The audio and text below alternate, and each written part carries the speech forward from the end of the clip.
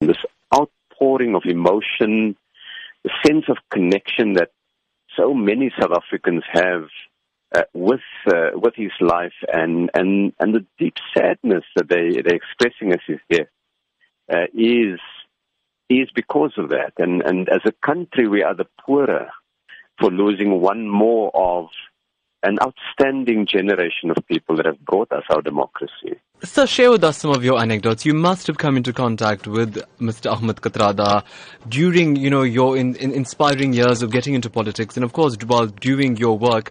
What did he say to you? Well, the first thing that I always found in dealing with Uncle Kathy was just the enormous integrity, but the quiet, dignified way in which he carried it with him. In all my years in both the movement itself and in government, he's never come forward and asked for anything.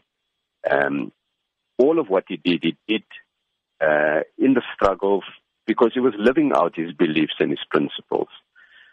He was an old man already, and we would meet in marches for various causes of activism, and he would march along, and whether it is on a matter of international solidarity or on local issues, and that was quite outstanding. I remember a number of years ago working with him on issues around just what the democracy means, how the Constitution should be used to further the objective of development.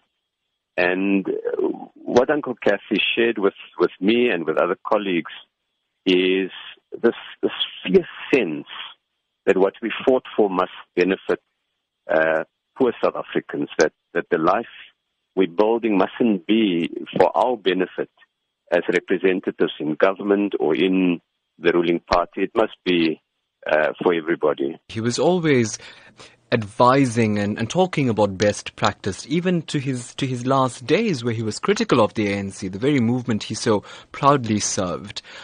How do you think the lessons that he shared to everybody should be taken forward now from an action point of view? I think for me it's that integrity and courage matters, that if you really love your movement and the history of liberation, we have to stand up for what is right, that when we carry out things in public service, we must do it without any regard for personal gain. We must do it because it's the right thing to do. That for me is really the lesson that come out of it.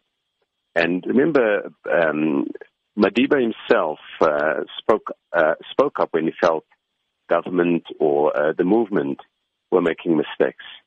And so you see a pattern of these courageous men and women who say that it's because they love their country and they love their organization that they will speak up for what is right.